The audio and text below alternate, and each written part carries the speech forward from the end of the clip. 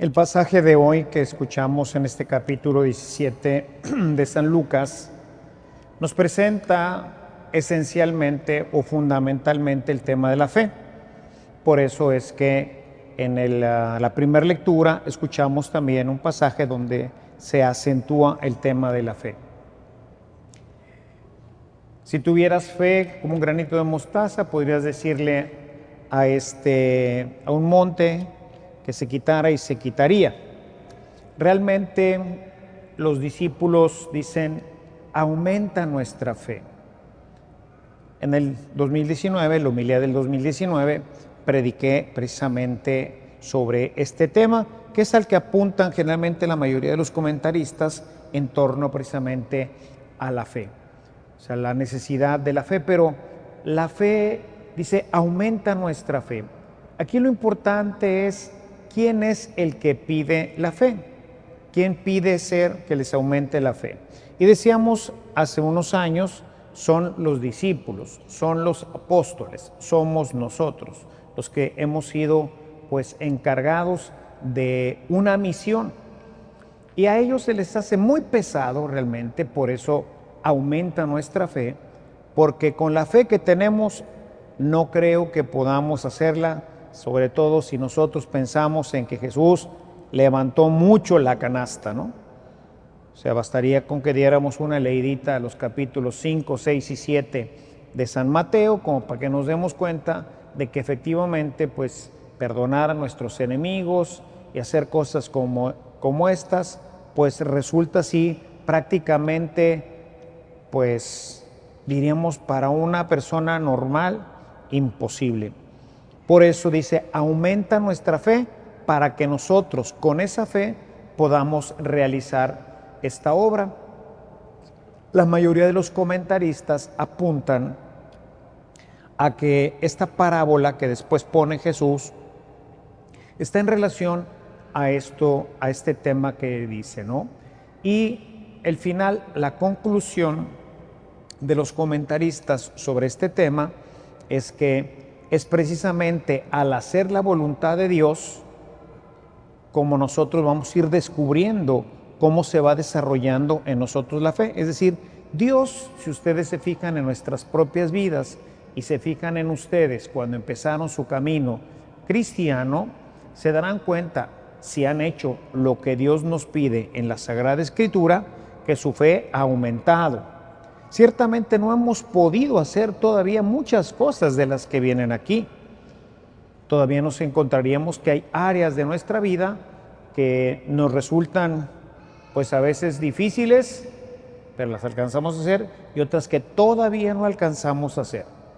Pero en la medida en que las vamos haciendo decimos, sí se puede, sí es posible. Hay que tener fe en que lograremos incluso hasta estas, ¿no?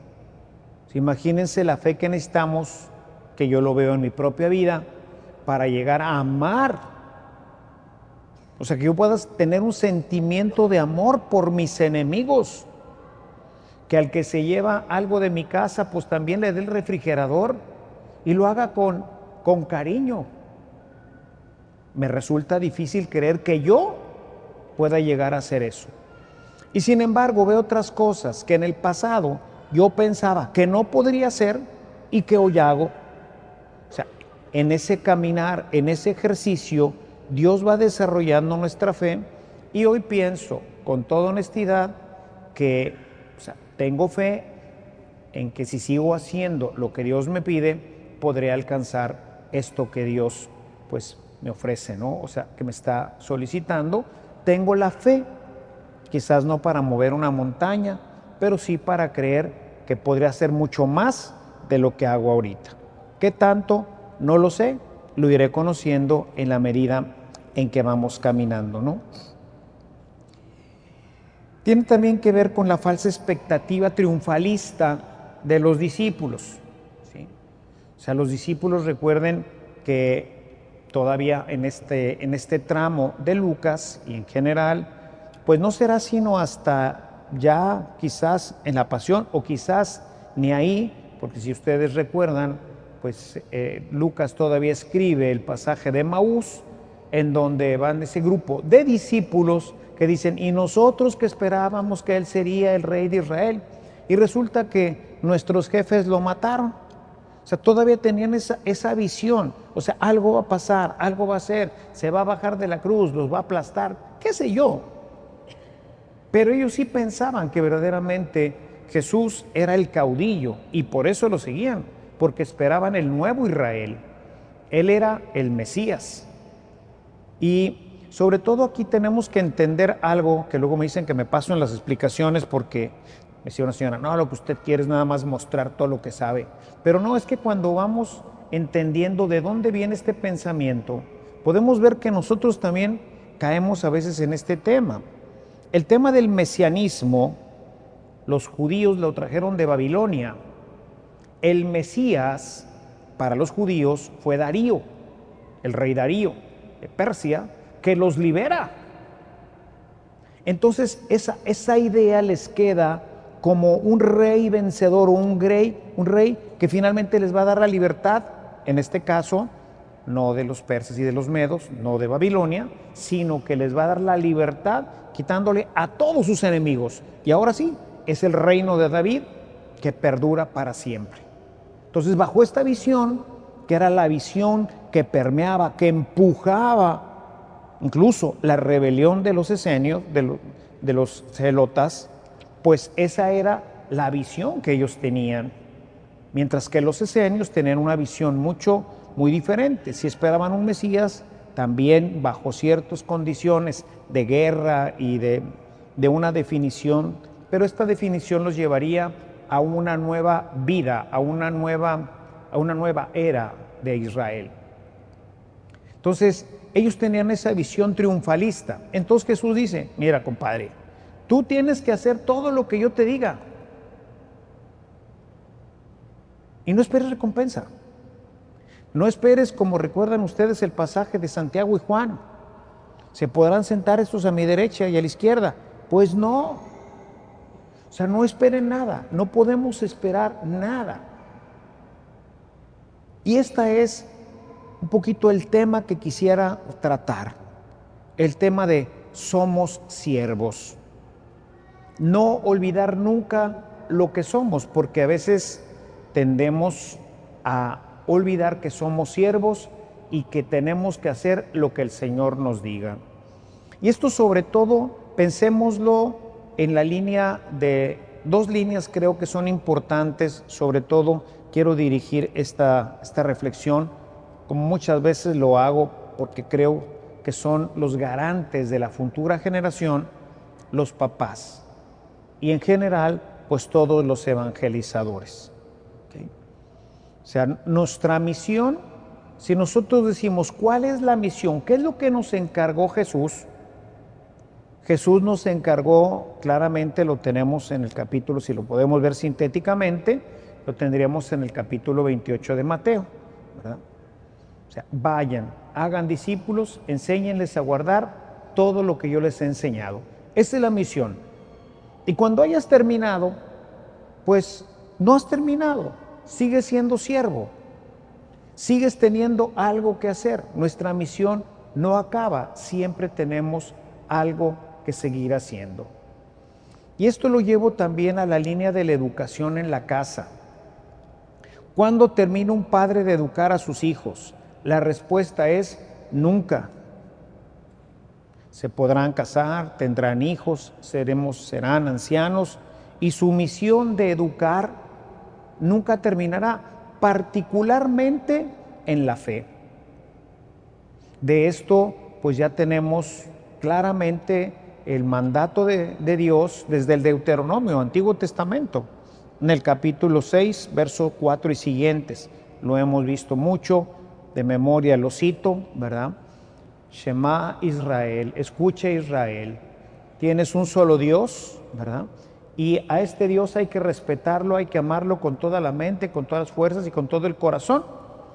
Y dice, y esto, todas estas palabras que no solamente se resumen en esto, sino que es toda la ley. Por eso Jesús termina el capítulo 7 de Mateo, que es en donde ha compactado la nueva ley. Mateo, recuerden que compacta toda la enseñanza de la nueva ley en los capítulos 5, 6 y 7.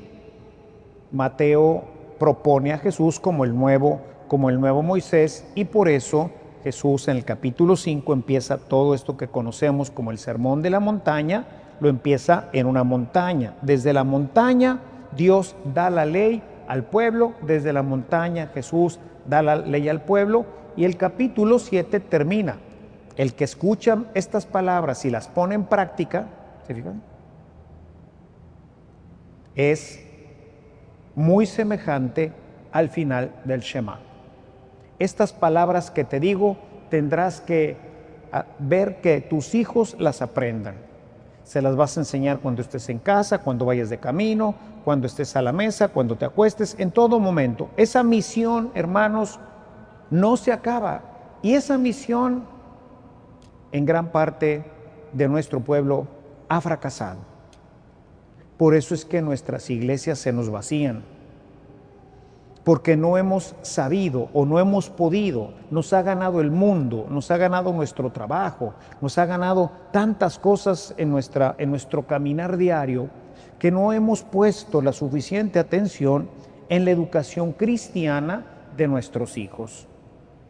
La mayoría, una gran parte, los envía a los colegios católicos, que no son garantía prácticamente de nada. La vida cristiana es una vida cristiana. ¿Dónde se aprende? Se aprende viviendo. ¿Y dónde se vive? Pues se vive en la casa. Ahí es en donde tiene que estar esta experiencia. No es una doctrina como pues muchos de nosotros lo vivimos y lo aprendimos. Muchos de nosotros recordaremos las palabras, hay que ir a la doctrina. ¿Y la catequista qué hacía? La catequista nos adoctrinaba. Aprendíamos pues que los ángeles y Dios y dónde nació y por qué y qué es bueno y qué es malo, qué debes hacer, qué no debes hacer. Y uno dice, ¿y nunca debo de hacer esto? ¿O hay situaciones en las que sí? Y estas que sí puedo hacer, ¿tengo que hacerlas siempre o hay ocasiones en las que no? Y entramos, como pasó en la iglesia y sigue pasando, con el tema que se llama hoy la casuística. Depende. ¿Verdad? Y entonces la iglesia, ¿qué hacía? Pues depende, y iba creando más y más y más normas y más situaciones en donde simplemente pensemos en el tema de la Eucaristía. Se legisló sobre la Eucaristía. Tenemos un mandamiento que nos obliga a venir a misa, que nos obliga a confesarnos, que nos obliga a comulgar al menos una vez al año, que nos obliga. Mientras que el capítulo 6 del Evangelio de Juan es más que claro. El que come mi carne y bebe mi sangre tiene vida eterna, y yo lo resucitaré el último día. ¿Quieres tener vida eterna? Comulga, aliméntate del cuerpo y de la sangre de Cristo. Y en el capítulo 11, San Pablo se encarga de prevenirnos de que no nos podemos acercar a la Eucaristía si no estamos en gracia. El que se acerca a recibir la Eucaristía, dice San Pablo, sin discernir el cuerpo y la sangre del Señor, indignamente, quien lo hace indignamente, dice, se come su propia condenación. San Agustín, parafraseando a San Pablo, dice, un alimento que da vida se convierte en un alimento que da muerte. No se necesita doctrina, es una experiencia de vida que proviene directamente de la evangelización. Por eso nuestra tarea no termina, nunca termina, ¿sí? Y esto quisiera, les voy a leer, los que traigan su Biblia ahí, que ya casi nunca lo hago, pero ahora lo vamos a hacer, del capítulo 25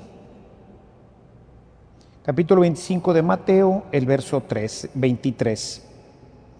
Dice, el Señor le dijo, bien criado, bueno y fiel, como fuiste fiel en lo poco, te confiaré, te pondremos al frente de mucho. Comparte la felicidad de tu Señor. Fíjense aquí en el tema de los verbos. Pasado, fuiste fiel, hiciste lo que te pedí, entonces recibirás la herencia. Entonces recibirás la herencia. En el texto que hoy leemos, dice, ¿a poco el Señor cuando llega le dice, no, siervo, ya que trabajaste, ya que jalaste, siéntate, te voy a servir yo? No le dirá más bien, vente, siéntate, sírveme, y después, al final, si fuiste fiel, si hiciste tu trabajo, si me serviste adecuadamente, entonces te podrás sentar a compartir el gozo de tu Señor, a comer en la mesa de tu Señor. Antes no. Y esto nos lleva a pensar, ¿cómo estoy desarrollando yo mi vida y mi fidelidad ante estas palabras del Señor? ¿He hecho lo que Él me pidió como padre, como hijo, como esposo, como esposa, como amigo, como hermano, como sacerdote? Es verdad que en el rubro general diríamos, todos tenemos que evangelizar. Todos tenemos algo que hacer con la gente que está a nuestro lado. Pero también pensémoslo como siempre lo hago, llevar esto al aterrizaje, a la vida de todos los días, a la vida de papá y mamá, a la vida de ser hijo, a la vida de ser padre. ¿Podré yo escuchar del Señor? Pasa, siervo bueno y fiel, a tomar parte del gozo de tu Señor, porque fuiste fiel, porque hiciste lo que te pedí, porque fuiste una buena madre, fuiste un buen padre, fuiste un buen esposo, fuiste un buen hijo, fuiste un buen hermano, fuiste un buen amigo, compartiste mi palabra, hiciste lo que te pedí. Hiciste lo que te pedí. Y como que nunca pensamos en esto, ¿no? En que vamos a ser juzgados por lo que hicimos. O sea, que no porque nos bautizaron, no porque estamos en Vivir en Cristo, Macarias, Kefas, Taller de Castidad, etcétera, automáticamente, pásale, ya el premio está hecho. Me llego, abro la puerta y me siento a comer. Espérate. No es así. Esa visión triunfalista no existe entre nosotros, no debe existir. ¿Cuándo termina nuestro trabajo? Nuestro trabajo no termina nunca. ¿Cuándo termina mi función de papá? Pues te voy a decir cuándo, cuando te mueras. ¿No hay jubilación de papá? No es como en el mundo, ¿no? A los 60 años, pues ya dejo mi trabajo, ¿no? Y ahora sí, vas a gozar del gozo de tu Señor. Si hiciste bien, si me hiciste bien, si te fue bien, esto y lo otro. Ya llegué a los 60 años, échenme mi lana y voy a disfrutar. Aquí no, ojalá sí. Aquí nunca se acaba mi misión como hijo, porque siempre seremos hijos. Y mientras tengamos padres, tenemos una obligación, tenemos algo que Dios nos pidió. Y está claramente atestado en el 4º mandamiento: honra a tu padre y a tu madre. ¿Hasta cuándo? Por eso Jesús, pues, se enoja grandemente porque los fariseos, con tal de agarrar la lana, les cambiaron ahí la jugada. Dijo, bueno, ¿hasta cuándo? Hasta que me des todo lo que te tocaría de herencia. Y como ya no tienes con qué ayudarles, pues ni modo, ya se acaba tu responsabilidad, dijo Jesús. Ustedes han cambiado para beneficio suyo la ley. ¿Cuándo se termina esto? Nunca. ¿Cuándo tengo que preocuparme? Es más, al final tengo que preocuparme verdaderamente de honrar a mi padre y a mi madre, visitarlos, ayudarlos, sostenerlos en sus necesidades, llevarlos al médico. Hay una película que ya la encontré en YouTube, pero ahorita se me va el nombre, de un esquimal que muestra muchas de las costumbres de los esquimales, sobre todo, creo, pues, de otros tiempos o quizás todavía de las tribus que todavía pueden existir ahí en Alaska, en donde él vivía en un iglú. Y entonces el esquimal agarraba la carne de la foca, la masticaba y luego ya hecho bien masticada hacia el bolo y se lo pasaba, como si le diera un beso, se lo pasaba a su mamá, porque su mamá ya no tiene dientes. Entonces ahora necesita que alguien mastique por ella para comerse la carne de la foca, que es una de las comidas que más comen. Dice, esto es lo que hacía mi mamá cuando yo era chiquito y no tenía dientes. Ella masticaba la foca y me la daba a mí, ahora yo lo hago y se lo doy a ella. Nunca se acaba. Nunca se acaba. ¿Cuándo terminará mi vida de sacerdote? Y esto hoy en la mañana que preparaba la homilía ha sido muy importante y muy fuerte en mi vida escuchar esto y esta reflexión, porque de repente ya que va avanzando la edad, se va sintiendo cansado y dice uno, ¿y cuándo termina esto, no? Porque entras en esta dinámica del mundo de finalización. O sea, veo a mis hermanos ya jubilados, a mis amigos de mi generación ya jubilados y digo, ¿y yo cuándo me jubilo? ¿Cuándo voy a dejar esto? A los 75 años, como dice la ley.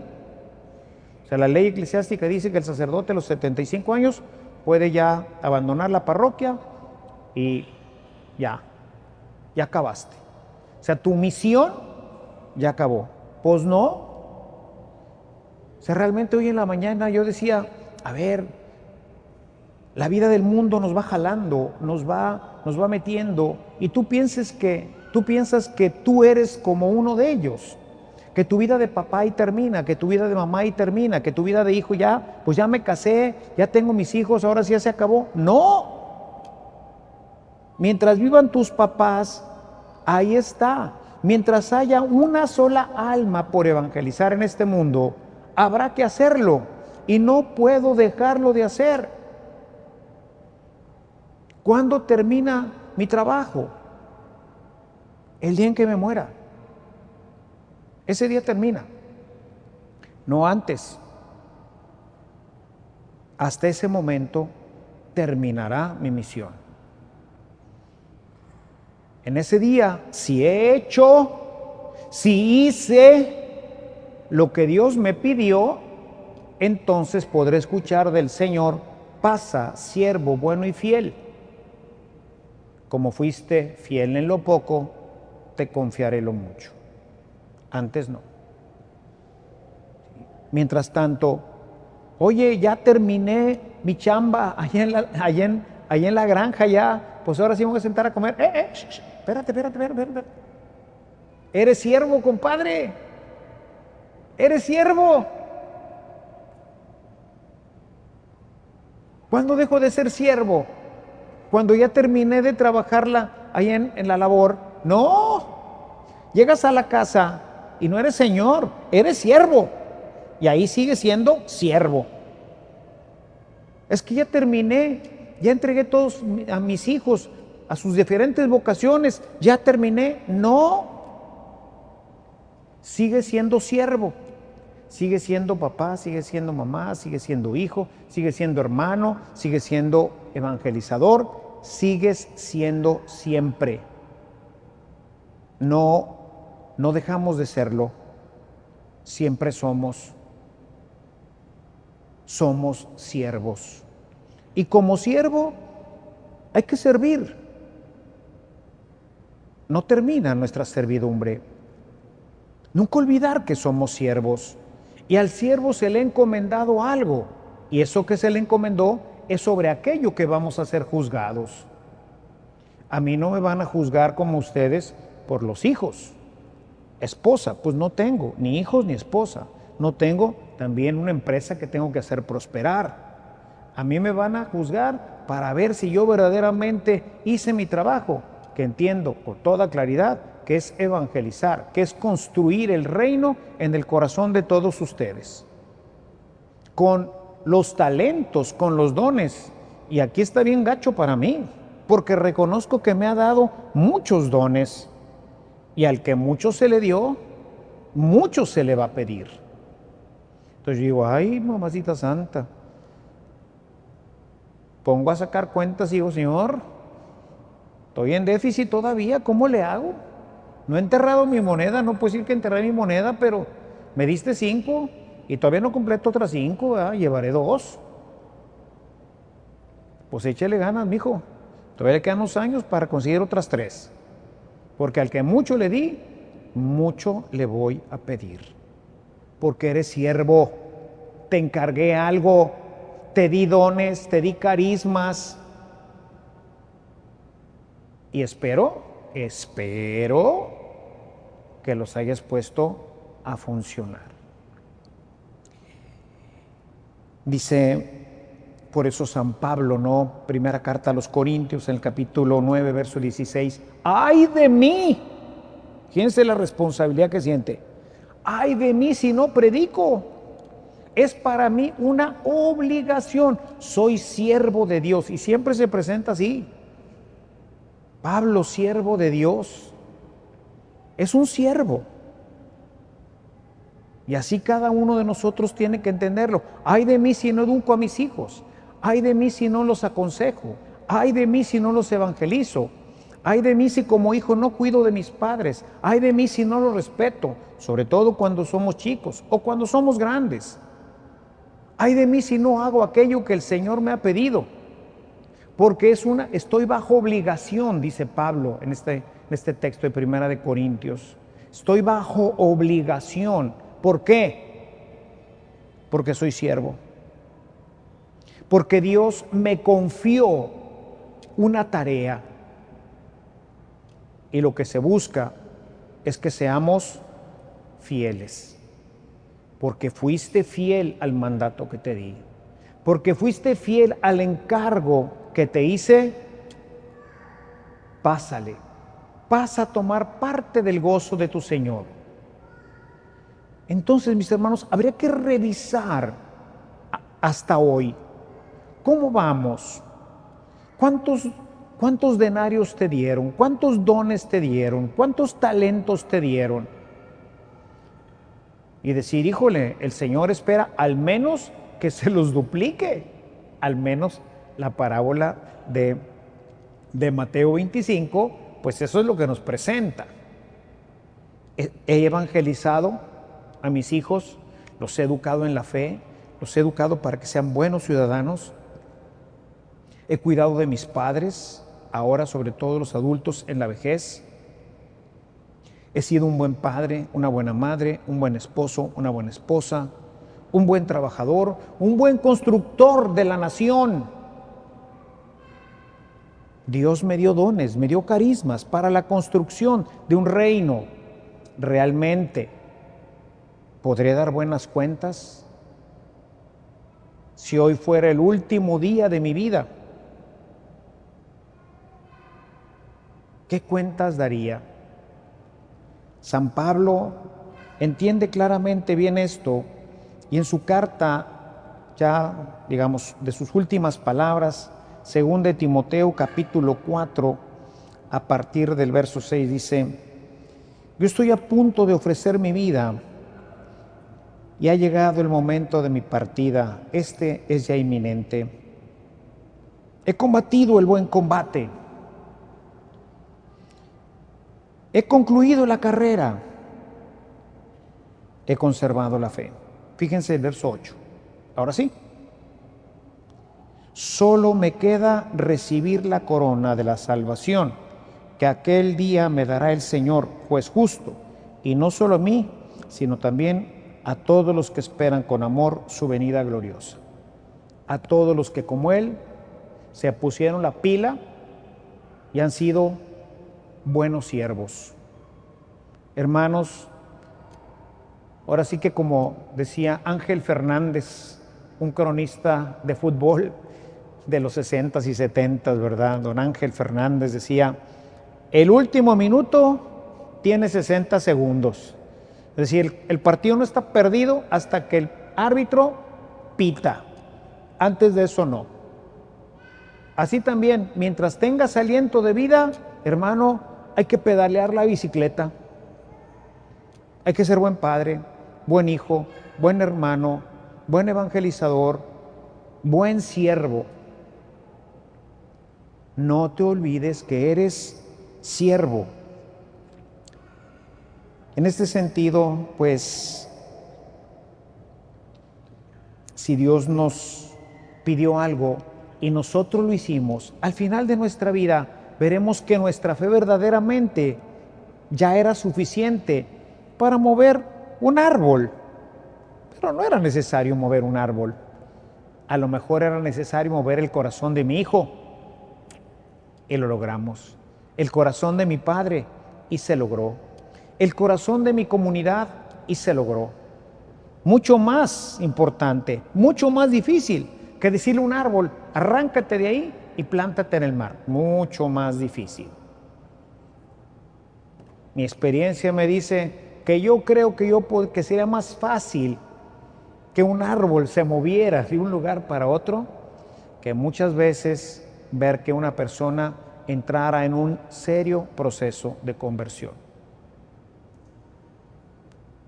Y al final, cuando ya estemos boqueando, ¿qué esperamos? Nada. Lo que Dios quiera darnos. ¿Sí? Lo hemos hecho todo por amor y no por una recompensa. Lo hemos hecho por amor. Y por eso hoy quisiera terminar esta reflexión con una oración que aprendí hace mucho tiempo y que de vez en cuando rezo. Ojalá y ustedes también la recen, porque me parece excelente. Se llama Soneto de Amor. Es de un autor desconocido, no se sabe quién haya sido el autor de este soneto. Se llama así, Soneto de Amor, y dice así: no me mueve mi Dios para quererte el cielo que me tienes prometido, ni me mueve el infierno tan temido para dejar por eso de ofenderte. Tú me mueves, Señor, muéveme el verte clavado en una cruz y escarnecido, muéveme ver tu cuerpo tan herido, muéveme tus afrentas y tu muerte. Muéveme en fin tu amor y en tal manera que aunque no hubiera cielo yo te amara y aunque no hubiera cielo te temiera. No me tienes que dar porque te quiera, porque aun cuanto espero no esperara lo mismo que te quiero, te quisiera. Lo hacemos todo por amor, para la gloria de Dios, porque somos sus siervos.